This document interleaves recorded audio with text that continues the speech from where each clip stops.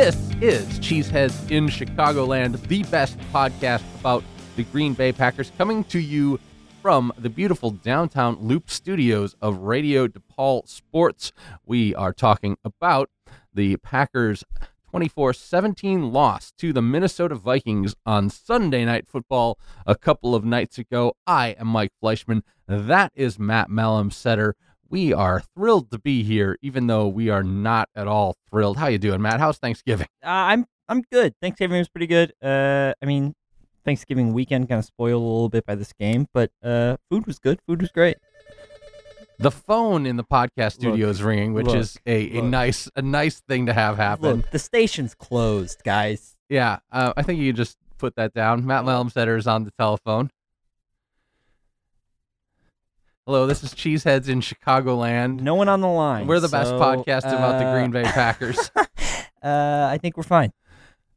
It's cool to have a dedicated landline. Yeah, it's rung now twice. In this studio. When we've been recording. Pretty crazy that this line works. Hey, do you think that maybe we should trade Aaron Rodgers for Case Keenum? I'll take my answer off the air. Yeah, we should. Yeah, definitely. Yeah, man. All right, that disordered my intro. I was going through a really nicely ordered setup. That was really off the dome. Yeah, I really liked where that was going, and then kind of we got interrupted. And you know what? That's a microcosm of the entire Green Bay Packers season. Is we kind of come in thinking like, oh man, this could be going well. It feels like we're working good. We've got good guys in positions. We're healthy. Early returns were promising. And then we're ruined by kind of out of the nowhere kind of phone call. 24-17 loss to the Minnesota Vikings. We had a good Thanksgiving weekend. How was your Thanksgiving? I had a great Thanksgiving. Up off the top, I got to call a high school football game from an NFL stadium. The Indiana High School Football Championship games were held at Lucas Oil Stadium. All 6 classes of Indiana High School football, it's organized by school size. All 6 classes had their championship games there, 3 on Friday, 3 on Saturday. I got to call on play-by-play the 1A championship game that took place Saturday morning.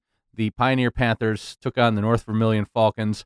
Pioneer led by Jack Kaiser, who's going to Notre Dame next year as a defensive player. He's their option running quarterback and also their star free safety. They're incredible. They beat North Vermilion 60-0. Smaller class football plays a little bit like this, Malumsetter, that the playoff system doesn't really send you the top 2 teams. Yeah. Because North Vermilion's coming out of a sectional and then out of a regional, and they played great to get there. They do not have a Division I commit leading their team. They have, I believe their coach told me, one offensive lineman who's going to play in Division III NCAA next year. They earned their way to that championship game by playing great and beating teams on their level. Pioneer could have beat probably 4 other of the teams that showed up at the state championship that year. Something that I noticed. I'm from South Dakota. I've been around some pretty small division football. We go down to like 9B and play like 9-man football. Okay.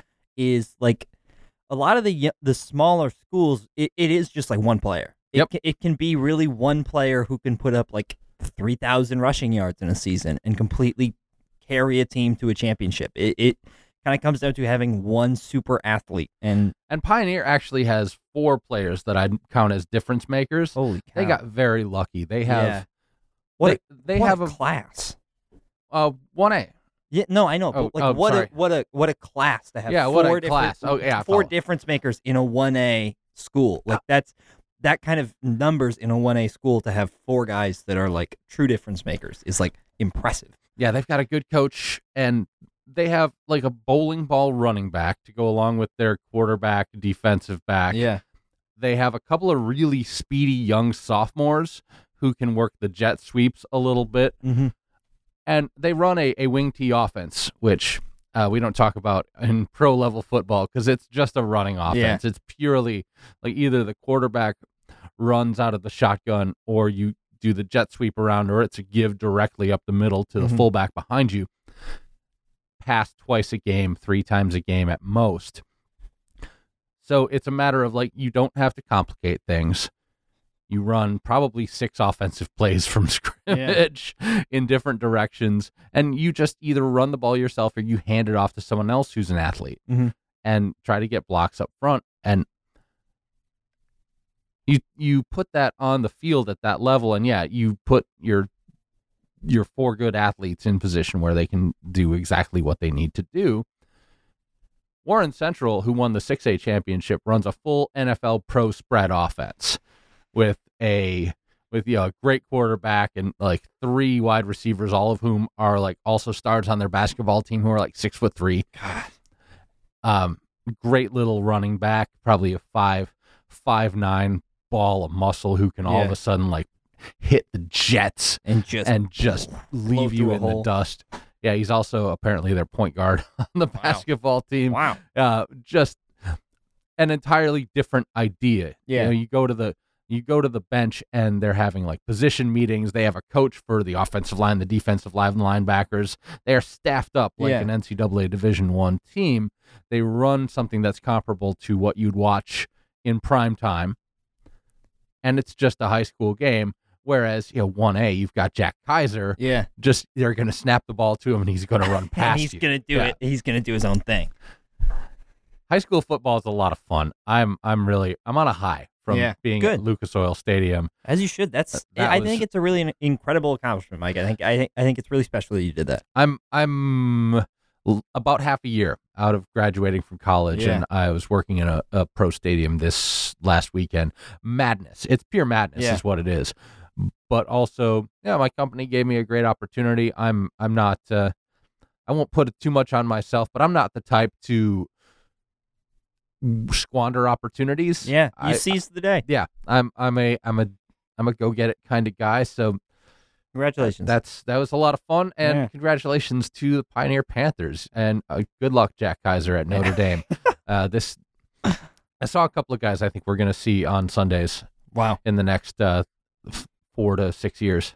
Wow. There's a couple of sophomores as well that playing linebacker at the 4A level that were something else. Anywho, Sunday Night Football. Yeah. Yep. We've been doing this. We've been staying away from the Packers. Great Sunday night game. Packers Vikings from the Vikings brand new Pleasure Dome up there in Minneapolis. This one started pretty good. Yeah. There's some big picture stuff in the world of Green Bay right now that we need to talk about. I think the game summary is important for a few crucial moments. Sure. So I'm going to start rolling through it, and when we get to those moments, we can kind of stop a little bit. An early good moment was the first 3-and-out drive that the Vikings had. It was a good series of stops. Blake Martinez made a couple of good tackles to bring up 4th and 1. Minnesota then screwed up and brought too many men on the field on 4th and 1. Had to punt from their own 30. Green Bay punts it right back. Minnesota then, in another early encouraging thing for the Packers, goes 3-and-out again. This time losing yards. That 3-and-out. The first play of that was the. Kirk Cousins throws a short screen to Stephon Diggs on the left side of the field, and Jair Alexander, before the ball is out of Kirk Cousins' hands, has recognized the screen, blows up Adam Thielen, the blocker for Stephon Diggs, and causes a 10-yard loss. I think that's the kind of play that superstars make. That's the best. I tweeted out that night that might be one of the best plays of Jair Alexander's year. That's an unbelievable play. Yeah, Collinsworth says that's one of the best plays he's ever seen this season. Yeah, which it was outstanding. I think if there's a silver lining to this season, it's Jair Alexander. Absolutely, that kid might be the best young cornerback in the NFL, especially since there's some other guys vying for that position who are currently foreshadowing maybe for Alexander, stuck on some bad mismanaged teams who are just in a mess right now. Jair Alexander has a chance to be great for a long time. So Jair Alexander pretty much dictates that drive, and Green Bay gets it back, goes 68 yards for the touchdown. Big pass interference penalty on Xavier Rhodes matching up against Devontae Adams really set this one up, got the field flipped. First and 10 from the Minnesota 31. From there, a lot of Aaron Jones up the middle, and then Devontae Adams catches the pass from Aaron Rodgers, 15 yards. Extra point is good. Green Bay's up 7-0. Minnesota, who are still good, still responds immediately. Big play on this one was the catch and run to Stephon Diggs. The little wheel routes are what's Cousins has been rough recently. Little wheel routes are what's going to get him back on track because that's Minnesota's offense. Yeah. Stephon Diggs and all their Dalvin Cook and those guys like wheeling out from the backfield, little bubble screens, things like that to make up for the fact that Dalvin Cook is not a straight ahead runner. Yeah. He can catch passes a little bit. If Packers fans out there remember Dorsey Levens, their great running back for a long time. 25, right? Number 25? Yep. See a lot of similarities between Dalvin Cook and Dorsey Levens. Cook might be better. That Dalvin Cook touchdown pass from Kirk Cousins. Yep. He put the Jets on and just flew. He's so fast. He struggled in the run game last week. I think he had like 12 yards or something. But he's just so good outside of the tackles and given the ball in space. Tie game. Green Bay responds immediately with another big drive, 15 yards for EQ St. Brown. Kendricks gets some. EQ St. Brown gets 23 more. And finally, this is finished off with a Aaron Jones touchdown rush. 6-yard touchdown run. Yeah. More good stuff. Of course, Aaron Jones in on the first couple of offensive series. Yeah, we started to see Mike McCarthy kind of go away from the running back by committee. Jamal Williams did not get very many snaps. Jamal Williams played, I believe, one series in this game. Yeah. More on running back usage later. Minnesota immediately responds. The game got interesting there in the first half. We're in the second quarter now. Stephon Diggs catches a 30-yard touchdown pass from Kirk Cousins. Kirk Cousins, who's played like butt recently, playing much better. Yeah, he's worth every penny of that contract. I think we're going to see it as Minnesota. I think we'll scoop a wild card spot and make a deep playoff run. I think that Minnesota got really off track because of the terrible situation that happened with Everson Griffin. Yeah. He is back on the field. He looked okay. I'm really glad to see him back because the news reports of what he was dealing with sounded pretty scary. Yeah, it's good to see him back. I mean, regardless of whether it's the Vikings or not, he's such a force, and he is great to have on the football field. Yeah, I think that really threw the whole team into disarray there for a little bit. And Kirk Cousins, I like paying him big money. I don't think he's in that like top 5. No. Of elite quarterbacks. I don't know if he's hovering around the back end of top 10, but he's also very good. Yeah, he's no matter where you put him, I think he's somebody that can win a Super Bowl with a good enough defense. Yeah, look at the Philadelphia Eagles last year and a guy like Nick Foles. Yeah. That's the kind of quarterback that I think Cousins is. He can make some big throws. You try to coach him out of making big mistakes. He is a fiery kind of guy. Yeah. Clearly enjoys a leadership role. Kind of a low risk guy. Yeah. On the other end, like seems to lead the most like absolutely boring life of the field. Like follow his Instagram if you like platitudes. If you're a platitude kind of man. Kirk Cousins has got him for you. Yeah, he's got what you need. All right. Green Bay punts, 3 plays, 4 yards. This is the start of the Green Bay doesn't do anything else in this game. Minnesota misses a field goal. This game could have been worse if they would have made a few field goals. They have Dan Bailey kicking for them, and he still misses field goals. That to me is the position where they're going to get derailed in the playoffs because Dan Bailey sucks. Yeah. And they drafted a kicker. He screwed up. They cut him. Yeah. I am outside of like Robert Aguayo, who got cut from, I believe, the Buccaneers a while back for being just absolutely garbage after being drafted really high up. I have a hard time being fully on board with, like, you thought a kicker was good enough to draft 6 months ago. Now you're telling me that he's not even good enough to give a second chance to. Like, that's tough, because who are you going to replace him with? Dan Bailey? Yeah. Like, there's only like 10 good kickers in a league at a time. And yeah. Two of them are Adam Vinatieri. So it's to draft a kicker and just kind of be like, never mind. He messed up once, he's gone. It kind of doesn't work, but we've rarely seen drafted kickers work recently. I mean, kickers are in a big slump career-wise here. Yeah, it's been tough unless you're Janikowski, who's somehow like still in the league. Still has a job somehow. Yeah. They're paying him in sweet rolls up there in Seattle, like a big kicker. And Adam Vinatieri, who is 42, South Dakota boy. Mason Crosby's going to look like Adam Vinatieri in another 5 years, which is, that's fine for everyone. That definitely works. Yeah. Green Bay punts on their last possession of the first half. The half ends with another missed field goal. And if Dan Bailey makes those 2 field goals, they're going in not tied 14-14 at half the way they went in, but they're going in up by 20 to 14. Yeah. And then sort of the second half matters less. Yeah. But they came out, the Vikings come out just on fire after a couple of punts. Green Bay gets take a look at actually how this ends. Tramon Williams got a good return off of a punt on Minnesota's first possession of the second half. He returned up to the 35 for 23 yards. Mm-hmm.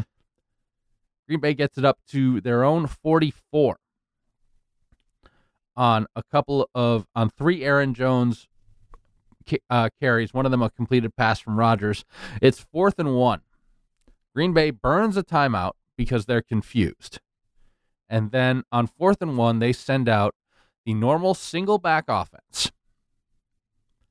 And with Aaron Jones, who this is the third time. This is the third time we've done this in Chicagoland that we've brought up the idea that if you have blank and short, and you need a yard, you have a guy.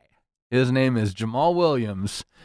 He was the guy that you were like not playing Aaron Jones to play instead of Aaron Jones 6 weeks ago and last season. And now he can't make the field in a situation that seems tailor-made for his style. This is Jamal Williams' time. And one is Jamal Williams' zone. You know why? Jamal Williams is stronger than the strongest horse. Jamal Williams will pull the entire Vikings team cart 1,000 times over to get that 1 yard. He will push It's and what push. he's on the team He for. will just run into that wall and push it 1 yard So forward. why he's there. Aaron Jones is a slippery, elusive guy. He's not going to... He works in space. He's a delayed handoff on 2nd and 9 kind of running back. He's not a single back, pounded up the middle kind of guy. That's what Jamal Williams does. It's just poor personnel usage again and again and again and again. I do not understand. I just don't understand the entirety. This is the third time we've seen that run play called on that situation. It has not worked. Once it's been a safety, and twice it's just failed on downs. Yeah. And from the beginning of this play, it's not just like Aaron Jones did not get a yard. It's that you're running that same zone blocking scheme where you watch this play happen.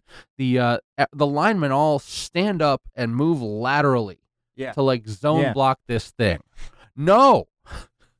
Push forward. Yes, go forward. Like, do you see that man in front of you? Block him down the field. Push him. Do it. 3 feet forward so that your running back can fall forward and grab it. Yeah. So that you can just take the ball, and if it's Jamal Williams, you push your guy forward. Jamal Williams runs into your back, pushes you forward, and falls down. Put Yeah.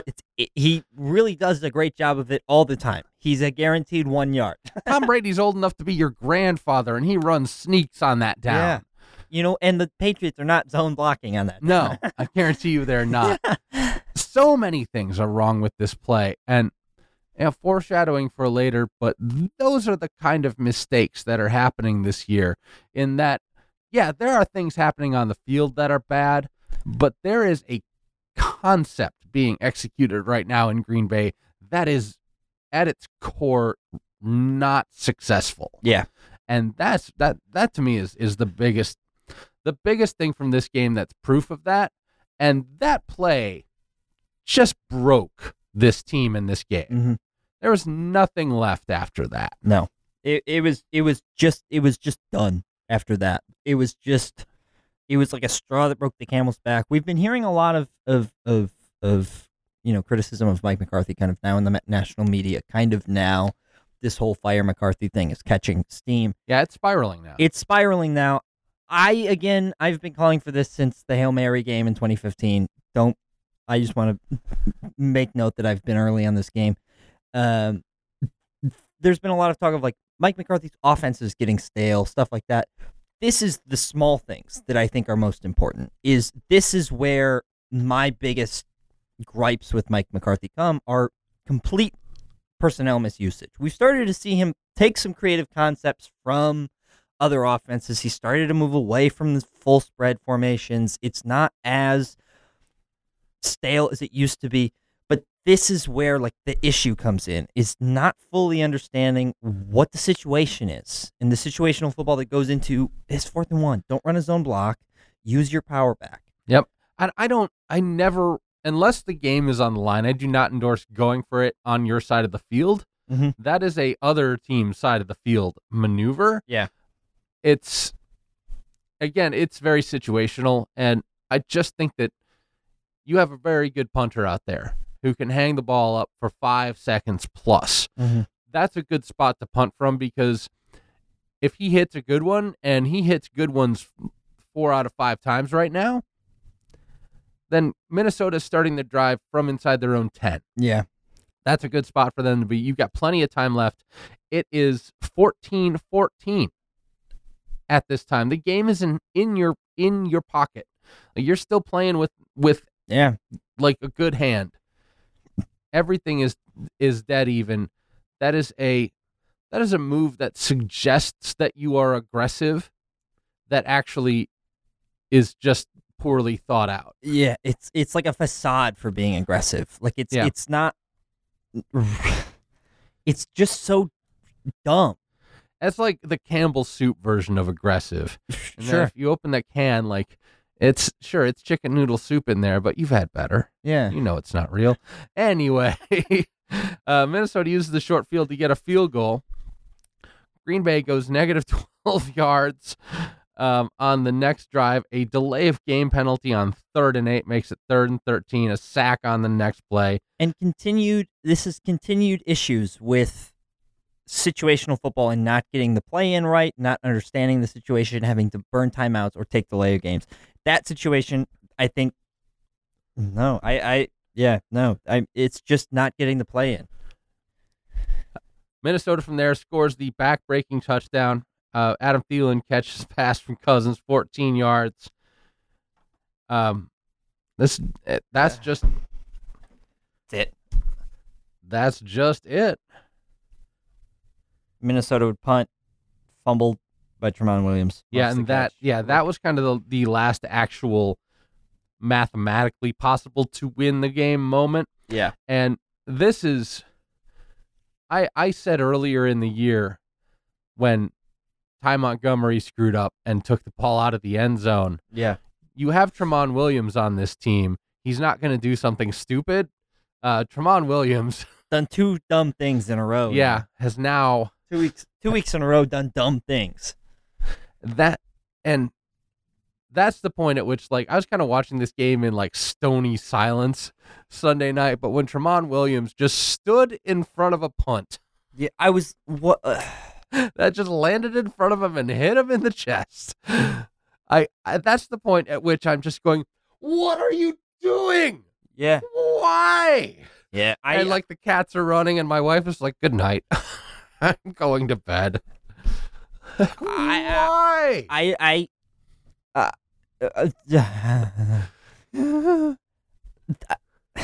Why? What's he doing standing there? It doesn't make any sense. Field it or run away. It just doesn't make any sense. Call a fair catch and catch it. He's like either don't be close to it or catch the ball. This is the veteran guy who the Packers re-signed after he went away in free agency, played for the Jaguars, I believe. This is the guy Browns. Well, that's even worse. This is the guy they brought back because he's a leader, because you can count on him to be in the right spot and make mistakes despite like a deteriorating set of physical attributes. And he's not doing it. And to me, that's a lot about situational awareness once again. This is a team that's not going onto the field with the right set of instructions, perhaps. Yeah. Like, I wonder, and let's take a break before we get to what I wonder. Sure. Because the game is over at that point. It's done. 24-14. Green Bay gets a field goal. They give the ball back to Minnesota. If Minnesota doesn't get a first down, then Green Bay gets a chance to get the ball back once again. But Cousins passes on 3rd down and 6. That's a bold-ass play call. I like it. Stephon Diggs picks up the first down. At this point, the Packers are out of defensive backs again. Yep. Again. So that's why the game was able to just sort of be controlled by Minnesota in the second half. Game ends 24-17. Packers are 4-6-1. 0-6 on the road. All of their losses have come on the road. They cannot win on the road this year. It's a weird thing going on. We will take a break, and we're going to yell into these microphones more when we come back. This is Cheeseheads in Chicagoland. We are the best podcast about the Green Bay Packers.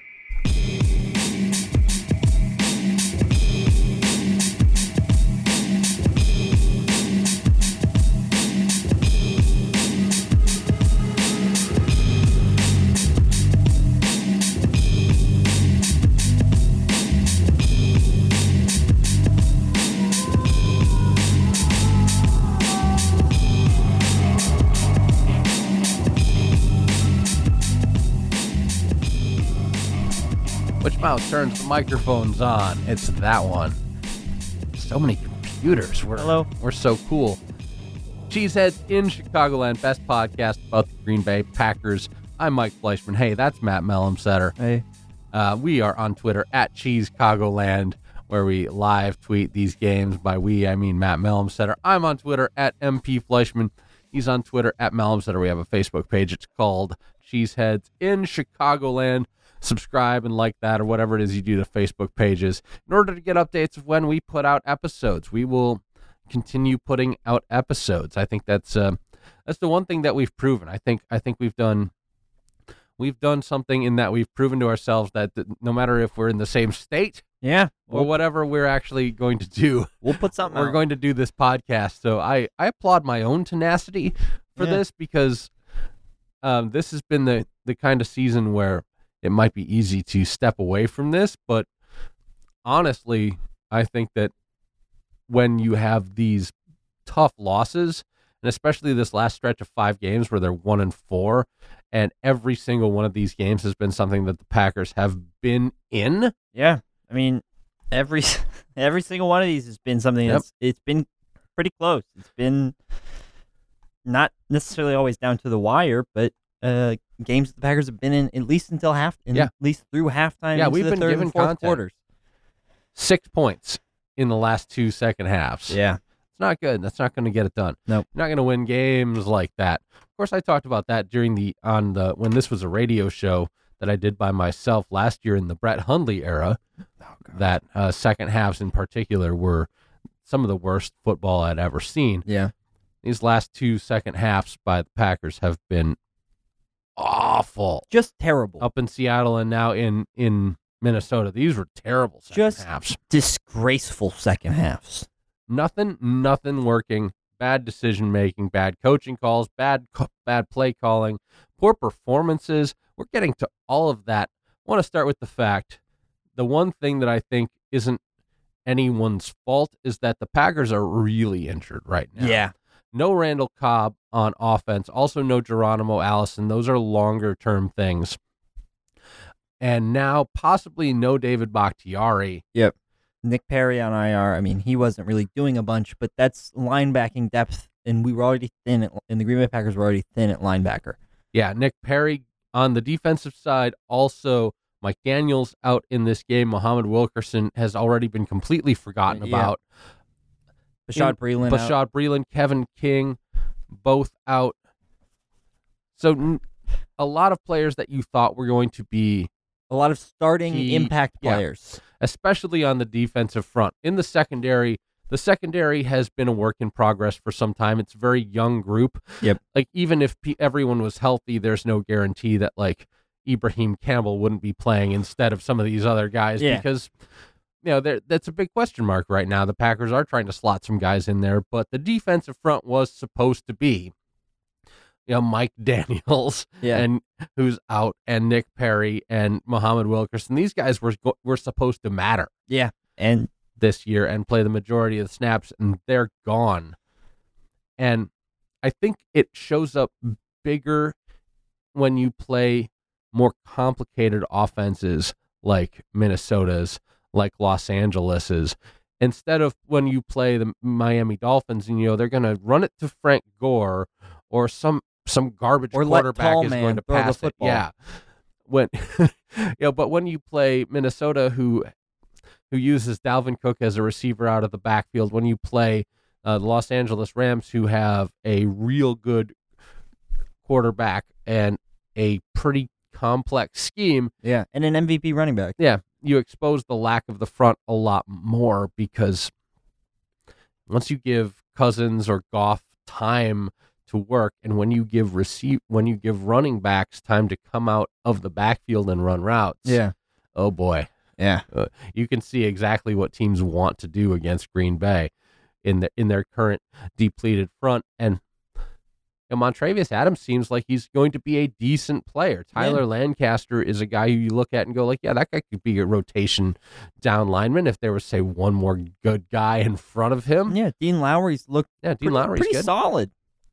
Yeah, these guys are answers, but they are guys, once again, in that collection of guys who are not yet seasoned. Yeah, they're not yet seasoned, and these are also guys that we shouldn't be expecting to be all pros on the Green Bay Packers. These are guys that are good rotational pieces. I mean, Montravius Adams was a higher draft pick, so we would expect that potentially one day he's a starter, but guys like Dean Lowry and James Looney and Tyler Lancaster, if they're playing well, it's like, great. In a year, they'll be nice depth pieces, but these are not guys that are supposed to be getting 45 snaps a game.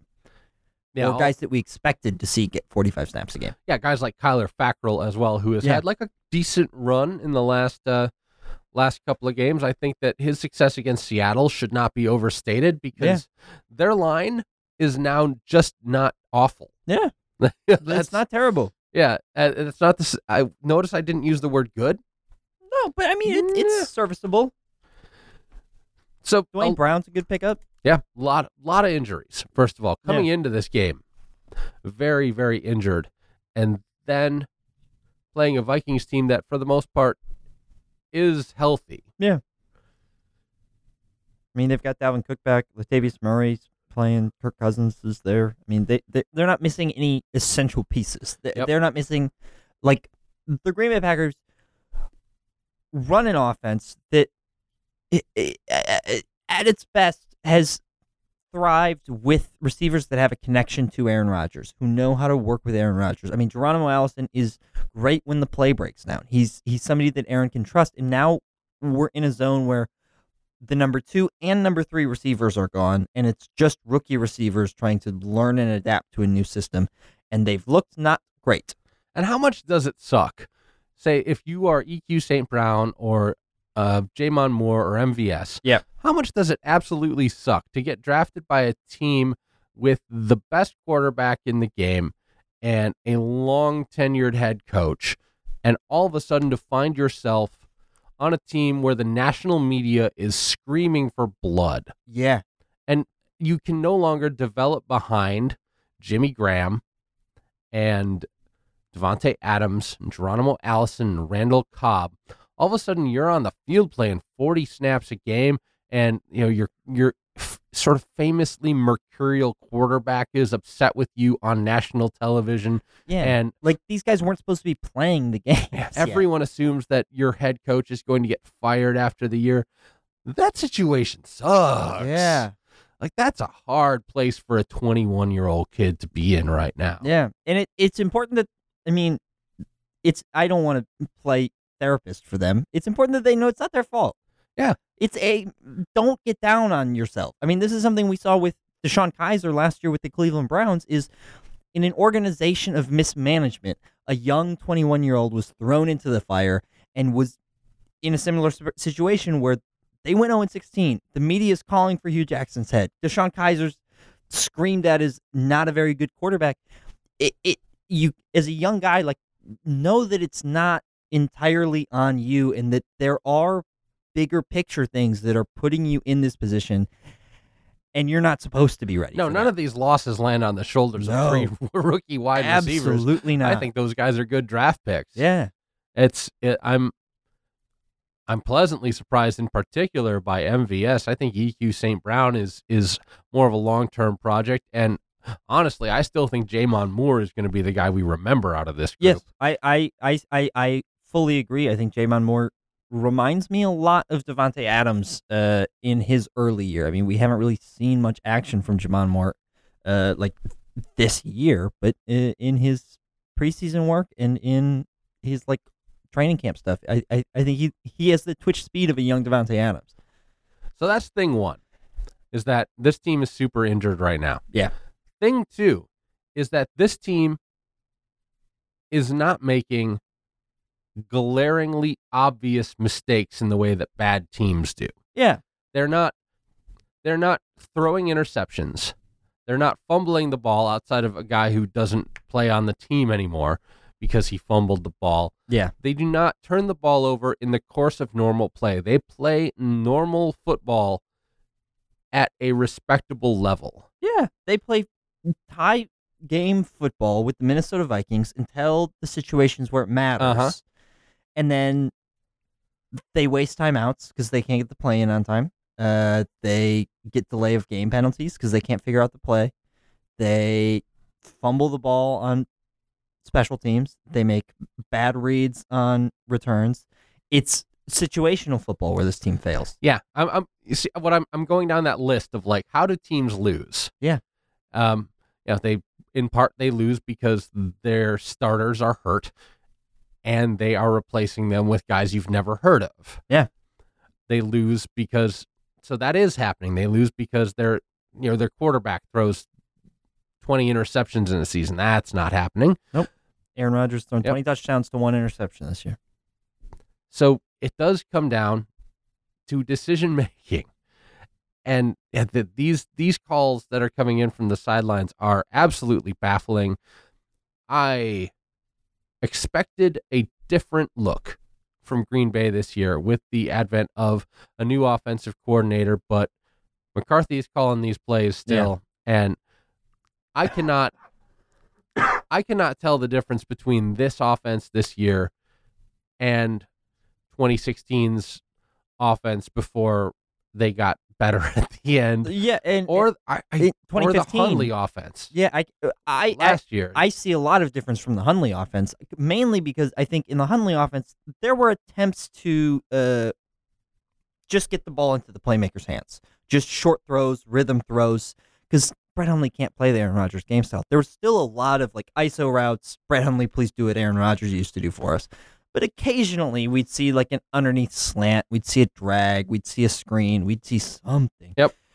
We don't see that anymore. It really is just a ton of ISO routes, throw the ball on the back shoulder. I mean, we saw that on Devontae Adams' touchdown. Is Aaron Rodgers put the ball perfect, but you can't do that on every play.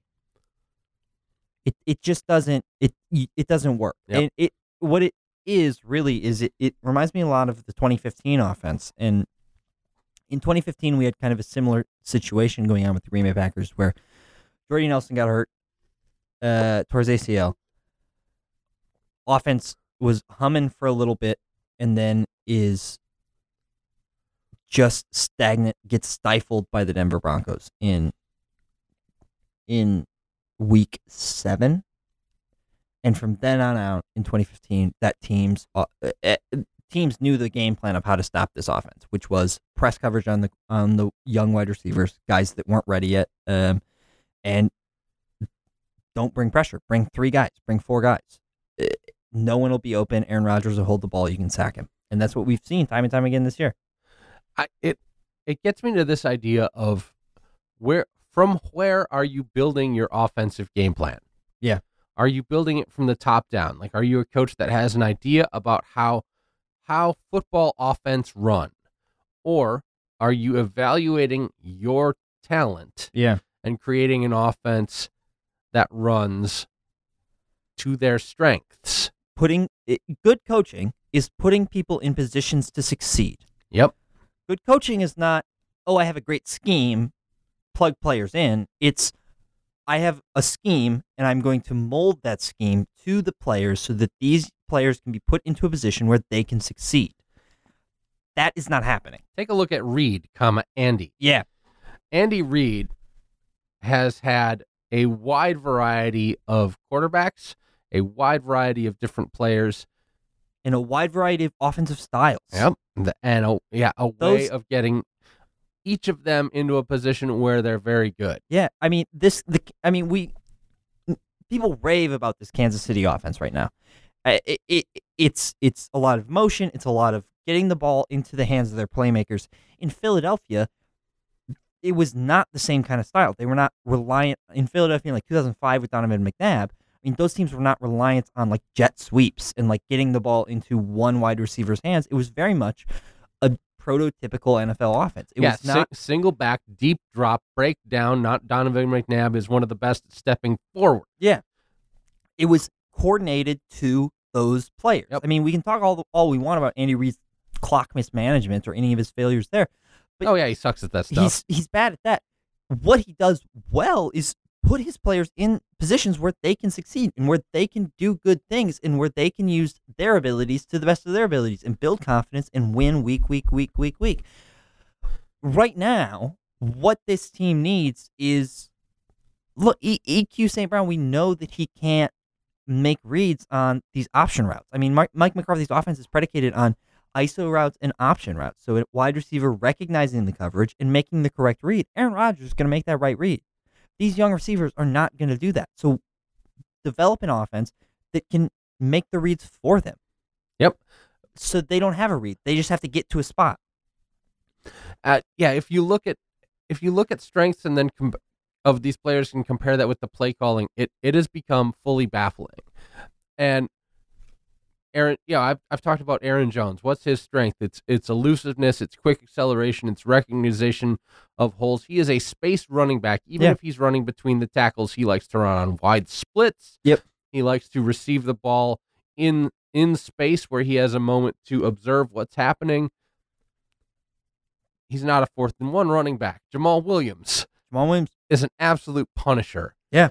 And everything from like his mindset to his attitude to his frame to his style of running, like all just says to you just immediately, like, this is a short yardage. Put him in a position to succeed. Yeah. You put Mike McCarthy put Aaron Jones in a position that he could not succeed, and Aaron Jones failed.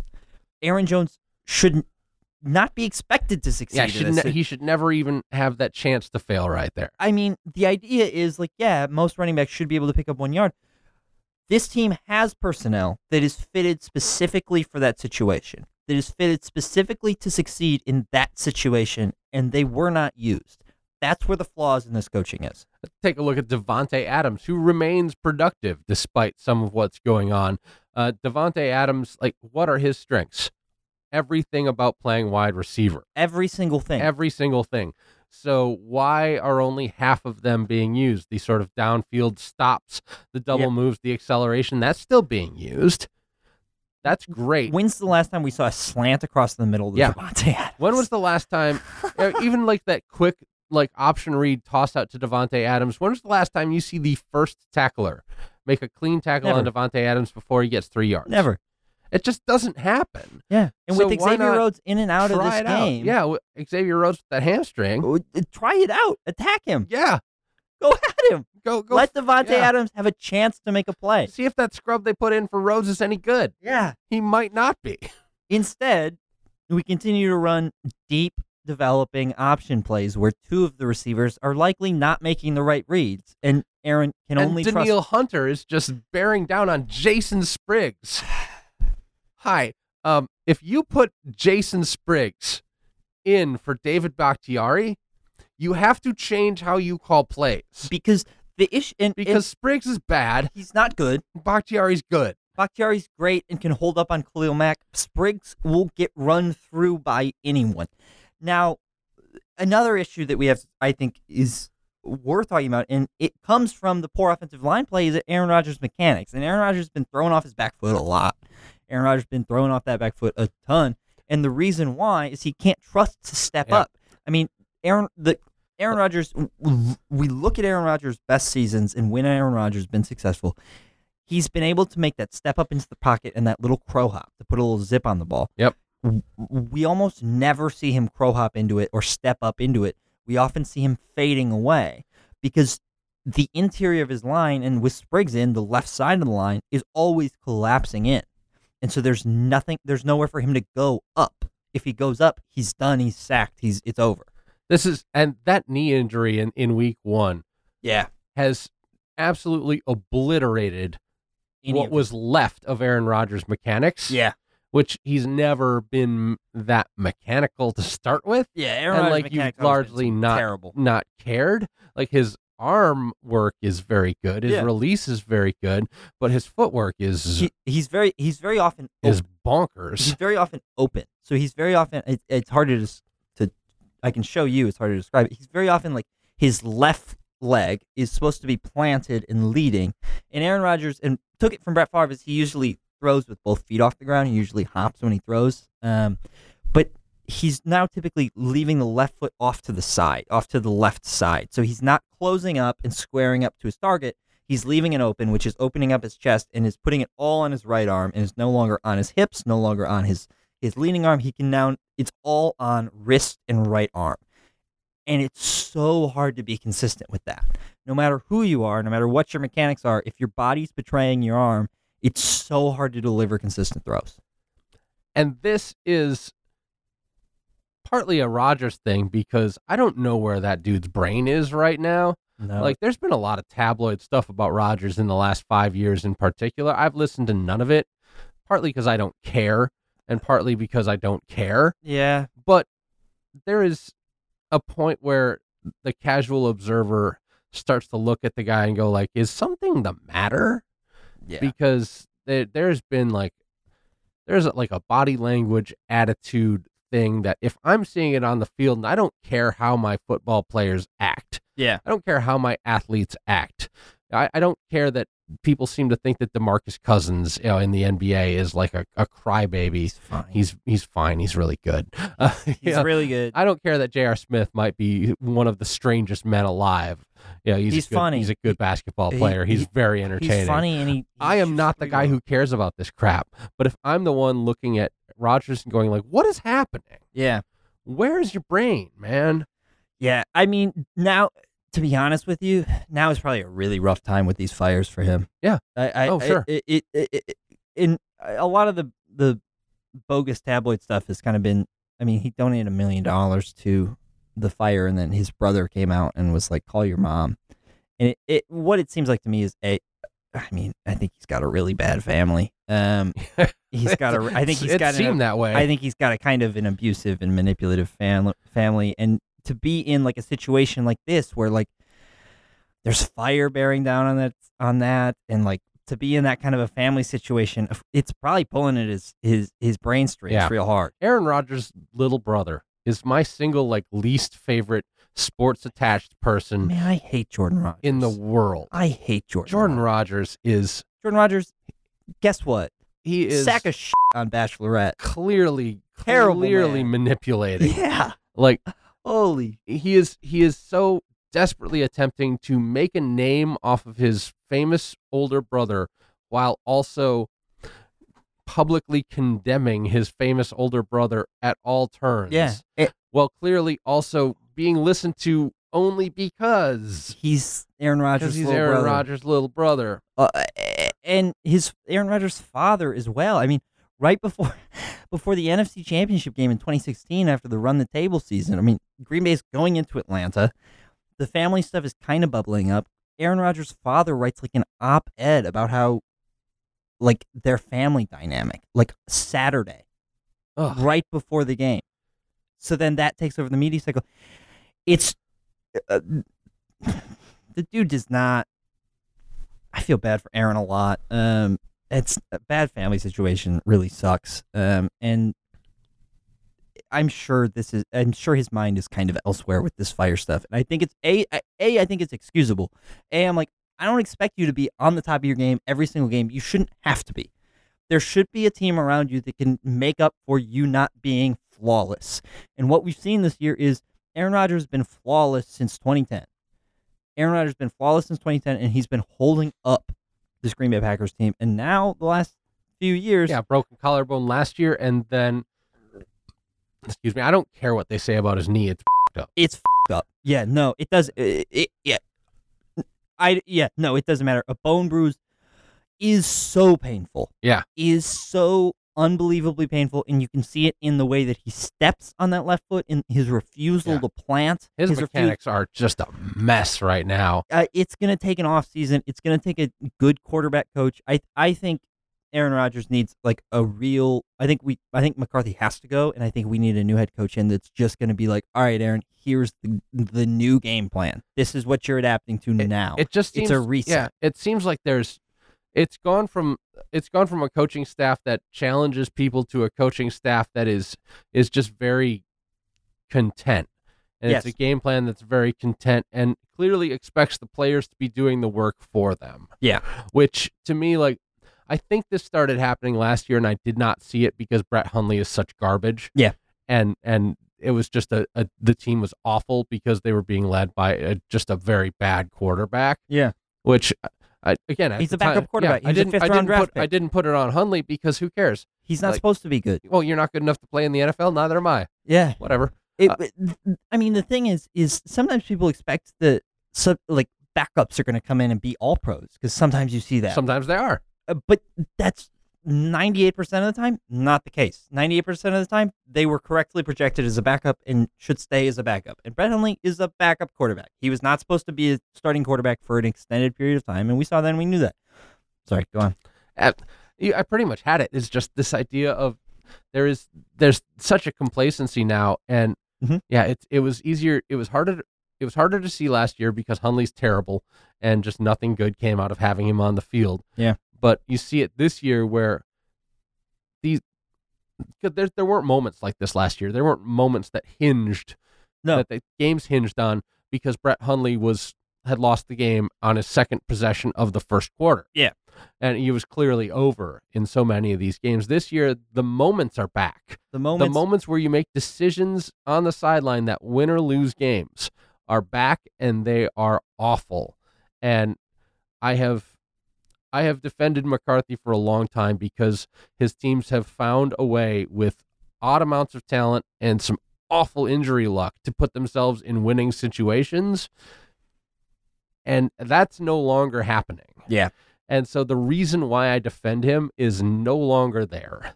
Yeah. No, I don't think there's a way to defend McCarthy. I mean, the third down thing that we see time and time again where the play doesn't come in and it goes down to the 1 second on the play clock on third down and we either burn a timeout or we go. Yeah, why is that happening? I mean, the defense is watching that clock too, so now they can time their jumps off of the snaps, so they're going to have a better jump coming in Aaron Rodgers. But B, with the play coming in so late and the team getting up to the line so late, Aaron has so little time to make reads on this defense. I mean, he's stepping up with 8 or 9 seconds to make a read, no time to make adjustments, go. And I think that's also a big part of why we're calling timeouts so much, is that he can't get adjustments sent out based on what the defense is giving him, because McCarthy sent the play in with 8 seconds to go. Yeah, got it. It's all got to happen quicker. I assume that this was going to be a not so much like a shoe-in, like great year for the Packers. I assume this was going to be a transition year. Yeah, and with the job that the staff has done, I think you got a brand new GM staring at this coaching staff, going like, they clearly have no idea what they're doing. They clearly think that their jobs are safe. Yeah, and that no one is going to hold them to account for this. And what we've seen from Brian Gutekunst now, from thus far, is that he's going to hold people accountable. Yeah, I mean, if you don't think that that cutting Jermaine Whitehead, trading HaHa Clinton Dix, and also trading Ty Montgomery, that was intended to send a message to those guys. Yeah. Sure, but it was also intended to be a message to McCarthy. Yeah, and wow, didn't listen. Nope, didn't get it. Unbelievable. I mean, I've worked in enough places where, where like, and I'm not going to put this on like service employees, because we all like should try to do as little as possible at all times for what we get paid. Mm-hmm. But yeah, there's been plenty of situations where there have been 5 of us that all should be fired. Yeah. And one of us gets fired, and the rest of us are smart enough to figure out that that was a message not only to the guy they fired, but to the rest of us as well. Saying, work harder. Yeah. Yeah, the rest of you work harder. And or just be better. Yeah. I don't know. I mean, the other solution could have been like paying us all more. Sure. but that message is still the same message here and there. Yeah. And that message is work harder, pay more attention, be more alert, and that your job is not guaranteed.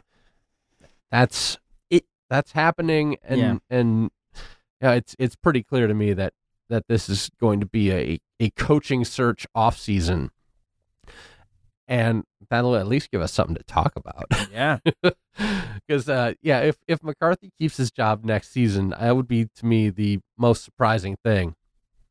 I've defended him for a while, and I actually think that he could probably land in the NFL again. Yeah, I think, and be successful again. I think he'd be fine somewhere else. I think he's just grown stale, and this team feels like they're not listening to him, and it's complacent. And we've heard, I mean, time and time again, Aaron Rodgers harping on the play calling. I mean, Tramon Williams had a little snide remark last week. I think McCarthy's lost the team, and I think a lot of people under him also have lost the team. Yeah. Tramon Williams coming out and not knowing how to field a punt. Yeah. Ron Zook is week after week, the special teams looks lost. Yeah, that's awful work. It's just, I mean, there was I saw a hilarious tweet video the other day of a kick return from this game where Zook put an offensive lineman back with the returner as a blocker. Good. Yeah, those guys are fast, and of course he wasn't able to catch up. Of course he wasn't able to catch up with the guy running, so he runs right past him, because you can't, it's a kickoff, you can't wait for them to get set. Like, you gotta go, man, you gotta go. That is a particular skill. That is so offensive linemen do not block from a running start in open field space. They don't ever do that. Yeah. I just in case you were wondering, I am a 38-year-old I mean, who has never coached a football game in my life, and I am aware of what the skill set of offensive linemen are. It's not putting people in positions to succeed. There's talent on this team in many places. There's a lot of youth. There's so much talent on this team. There's a lot of youth that needs a year or two to develop that they were not given. They were forced into positions to play. There's a lot of talent on this team. I think this is an extremely attractive coaching gig going forward. But boy, it's just a thing of, man, they're not in the right positions ever. They need a fearless coach as well. They need a coach who can look at Aaron Rodgers and tell him, this is what you need to improve. Yeah. Because that's not easy. That takes a certain type of person, and that's a part of coaching at every level. whether you're a high school guy and you've got a kid who's being told by everyone around him, like, hey, you're D1 next year. Yeah. You're untouchable. Like, a good coach doesn't let that kid slide. Yeah, and that happens at every level of sports. That's why there's a synergy between coaches and players. Yeah. That's why there are different roles for them. So someone who challenges Rodgers, who isn't afraid of him, but also can earn the respect of some of these veterans on this team that really matter. Yeah. That's a challenge. I don't know who fills that role. We are going to have to see who fills that role. I just want to run down, finally, as we're getting done here. We're going a little late. That's cool. We have a lot to talk about. Some of these guys that are coming in to replace the MASH unit that is the Packers defense, some of these guys are looking pretty good. Ibrahim Campbell looks like he could play. Yeah, he's good. He has a few years of NFL experience. He was a 4th-round draft pick by the Washington football team. He's good. Yeah, he looks like he can play a little bit. Tony Brown, as pointed out, should have been called for roughing the punter on a play. Tony Brown continues to make plays that are both he's sometimes decent sometimes he'll not make a great bad. play. Yeah. Sometimes he'll make a great play and he'll look so good in coverage, and then other times he'll just be a bonehead. I like you, Tony Brown. If you were to ask me today, like, Mike, which Packers game day jersey are we buying you? And I asked for Tony Brown. Yeah, Tony Brown. I'd baby. absolutely asked for Tony Brown. He's a madman. I love Tony. Tony Brown has kind of taken that Demarius Randall spot for me, except it doesn't seem like there's any like practice issues with Tony Brown.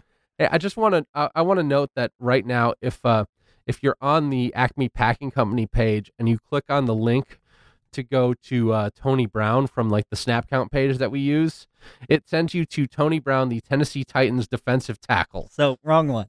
Yeah, it sends you to the wrong Tony Brown. That's how nebulous Tony Brown's career is right now. Is that the one of the main Packers fan sites does not have a good link to any sort of information about who he is. He's got 9 tackles on the year. Yeah, played at Alabama. Oren Burks got a little bit of playing time. Antonio Morrison is playing a lot more with the injuries. We'll see if I'm curious to see if the team continues with Morrison, because they gave up a fringe NFL guy to get a guy who had just played a full season. Yeah, and he's only started seeing the field kind of in the latter half. Hasn't really made any fully great highlight reel plays yet. I'll be curious to see what they do with him. Oren Burks is starting to play a little bit. Reggie Gilbert is playing a little bit more. I would be so sad if Kevin King's career fizzles out in his second year because he just cannot get healthy. Yeah. That would be such a bummer. One thing I did want to point out is Josh Jackson kind of been a struggling tackler. One of kind of his biggest issues coming out of college was, along with playing in his own scheme, was kind of a little bit of a reluctant tackler. Had 8 tackles on the day yesterday. Sure. I think Josh Jackson's going to be for real. I think we've seen Josh Jackson play a ton of snaps, mess up, and he never puts his head down. He keeps going. He's made improvements upon improvements. I mean, to be second on the team in tackles, I think, is a good thing of note for Josh Jackson and a good thing to build on. And what we're watching for towards the end of this year is, I mean, with our playoff chances down to 3%, is how can these guys develop? How are these young players looking in kind of these pressure situations? And we talk all the time about Jair Alexander. He's the next NFL star. He's incredible. Josh Jackson, I think, has also been very good. Yeah, I think he's completely acceptable. If King doesn't work out, you've got a couple of guys from this year's draft that are good. King is sort of the distant hope at this point, because he's seen so little of the field now in 2 NFL seasons that you start to shrug, because these guys' shelf lives tend to get real short at this point. And whether it's no fault of Kevin King's, but just it's the reality of the situation. This is a tough league where a lot of decisions maybe aren't fair. So that'll be tough if King's career fizzles out. But there's always hope for tomorrow. Head cheesehead, I've got Jair Alexander just for being a monster. Yeah. Blake Martinez, he had 13 tackles. Yeah, Blake Martinez, real good as well. Sure. Boy, he's some reasons for optimism. Yeah, Blake Martinez is real good. That's our cheeseheads in Chicagoland. This last little run for us, been rough. It's been rough. I'm not gonna like critique the episodes. I think we're fine, especially like because Sure. they've been remote. Like Yeah. we're good. We're good podcasters. But yeah, this team has given us a lot of Grief. grief, a lot of gristle to chew on. Packers are in a tough spot. I don't envy anyone on that team right now because there is as forgiving as the media is in Green Bay, Yeah. because there's just not a lot of it. This ain't New York Yeah. City up there. As forgiving as they are, you've got the national media is involved now. The national media is calling for blood. Everyone in Green Bay is upset. This fan base is already not known for being sophisticated, I'm going to say, Sure. in the way that some other fan bases are. We have the general the national media's caricature, like say Andrew Garcia's caricature of the Sure. Packers fans is like the dumb bumpkin Yeah. wearing a foam cheese mold on their head, yelling about how we need to fire McCarthy and trade Aaron Rodgers for Case Keenum. And 1,000 draft picks. Yeah. And rebuild everything. Yeah, and those reset. doofuses just got a lot louder, Yeah. and now the national media is amplifying their voices. It's tough. It's a tough situation. And you never want to be the reason somebody gets fired. Nope. I mean, at the end of the day, like, these are jobs, these are livelihoods, these guys have families. Like, you never want to be the reason that somebody gets fired. And so a lot of these guys are going to be playing hard to just hope that they don't get fired and that no one gets fired because of them. Yeah, when the brooms come out after this season Yeah. and stuff gets swept up, you got to hope that you're one of the guys who doesn't get swept up, because There's going to be a lot of sweeping. There's There's a gonna- lot of dust on this floor. there's some reckoning that's going to happen. Thank you for listening to Cheeseheads in Chicagoland.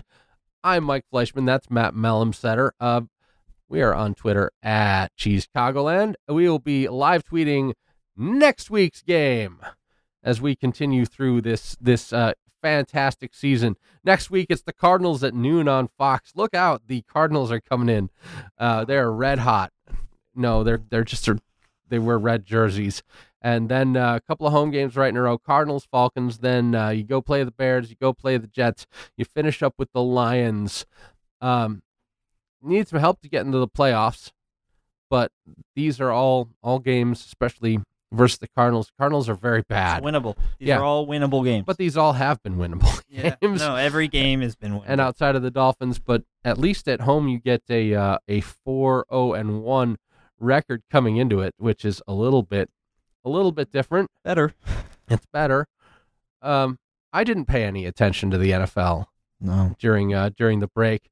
The Bears beat the Lions because the Bears are good and the Lions are bad. Hey, Matt Nagy, I was hard on you in week 1, and I told you to get your team to play 60 minutes of football. You've been doing that, so good on you. Also, Yeah. Khalil Mack helps. Cowboys beat the Redskins. I so don't care. The Saints continue rolling. They're 10-1. They're awesome. They beat the Falcons. The Falcons are really sliding down the drain. The Bills beat the Jaguars because the Jaguars are imploding, and the Bills are stabilizing. I have no idea. I have no idea. The Browns beat the Bengals 35-20. They put up 28 points before the Jeff Bengals scored. Driscoll starting next week for the Bengals. Oh boy. Andy Dalton out. Baker Mayfield is doing better without Hugh Jackson. Turns out Hugh Jackson was bad at coaching. Yeah. Patriots beat the Jets in the single most predictable thing on earth. The Eagles beat the Giants, kind of a last-second gut check for the Eagles. The Buccaneers beat the 49ers. Jameis Winston is back under center starting it, and the Buccaneers continue to be just inexplicable. The Seahawks beat the Panthers because the Panthers have had a rough 3 weeks. Meanwhile, the Seahawks are playing well. Kind of in this last third of the season. The Ravens beat the Raiders because the Raiders are garbage. And, that's going well. The Chargers beat the Cardinals. The Colts beat the Dolphins. All right, that game was cool because I did 2 games at Lucas Oil Stadium. I was, on the field for some of them as a sideline reporter. I was in the box calling them. Yeah. And then I got home, and the very next day I turned on my TV and I watched the televised game at the stadium that I was just standing at the day before that owns so much. It's crazy. And the Texans beat the Titans. Let's get out of here. Matt Melumsetter, you are still the program director of Radio DePaul Sports, a great college sports radio station. Maybe the best. Maybe the best. I am a play-by-play and color guy for Regional Radio Sports Network. I have a game coming up this Saturday. I'm going to call the Crown Point Bulldogs taking on the Penn Kingsmen over there in Mishawaka, Indiana. It's my first basketball season. Game of the season. Football's done. I was sad about that for a minute, but basketball is back. Check out if you like the DePaul Blue Demons men's and women's basketball team. You guys are putting a lot of those games on the air. Pretty much every single one. Yep. We didn't call this last game the Savannah State DePaul women's game, where DePaul won 124-62 or something. But pretty much every other game this winter will be called by some Radio DePaul sports people. So tune in, download the Radio DePaul Sports application, or tune in at RadioDePaulSports.com, and you can listen in to some award-winning play-by-play calls. The station that made me what I am today. Yeah. Well. No. You're an old man. Yeah, I was already put together. Sort of what I am today. Yeah. You were very much who you are today before the station. Thank you for listening to Cheeseheads in Chicagoland. We'll be back next week with our episode about whatever might possibly happen against the Cardinals. Lord only knows at this point what's going to go on next. Jair Alexander's our head cheesehead of the week. And until we talk to you next week, Matt Melumsetter, what should people endeavor to do? Stay cheesy, please. All right.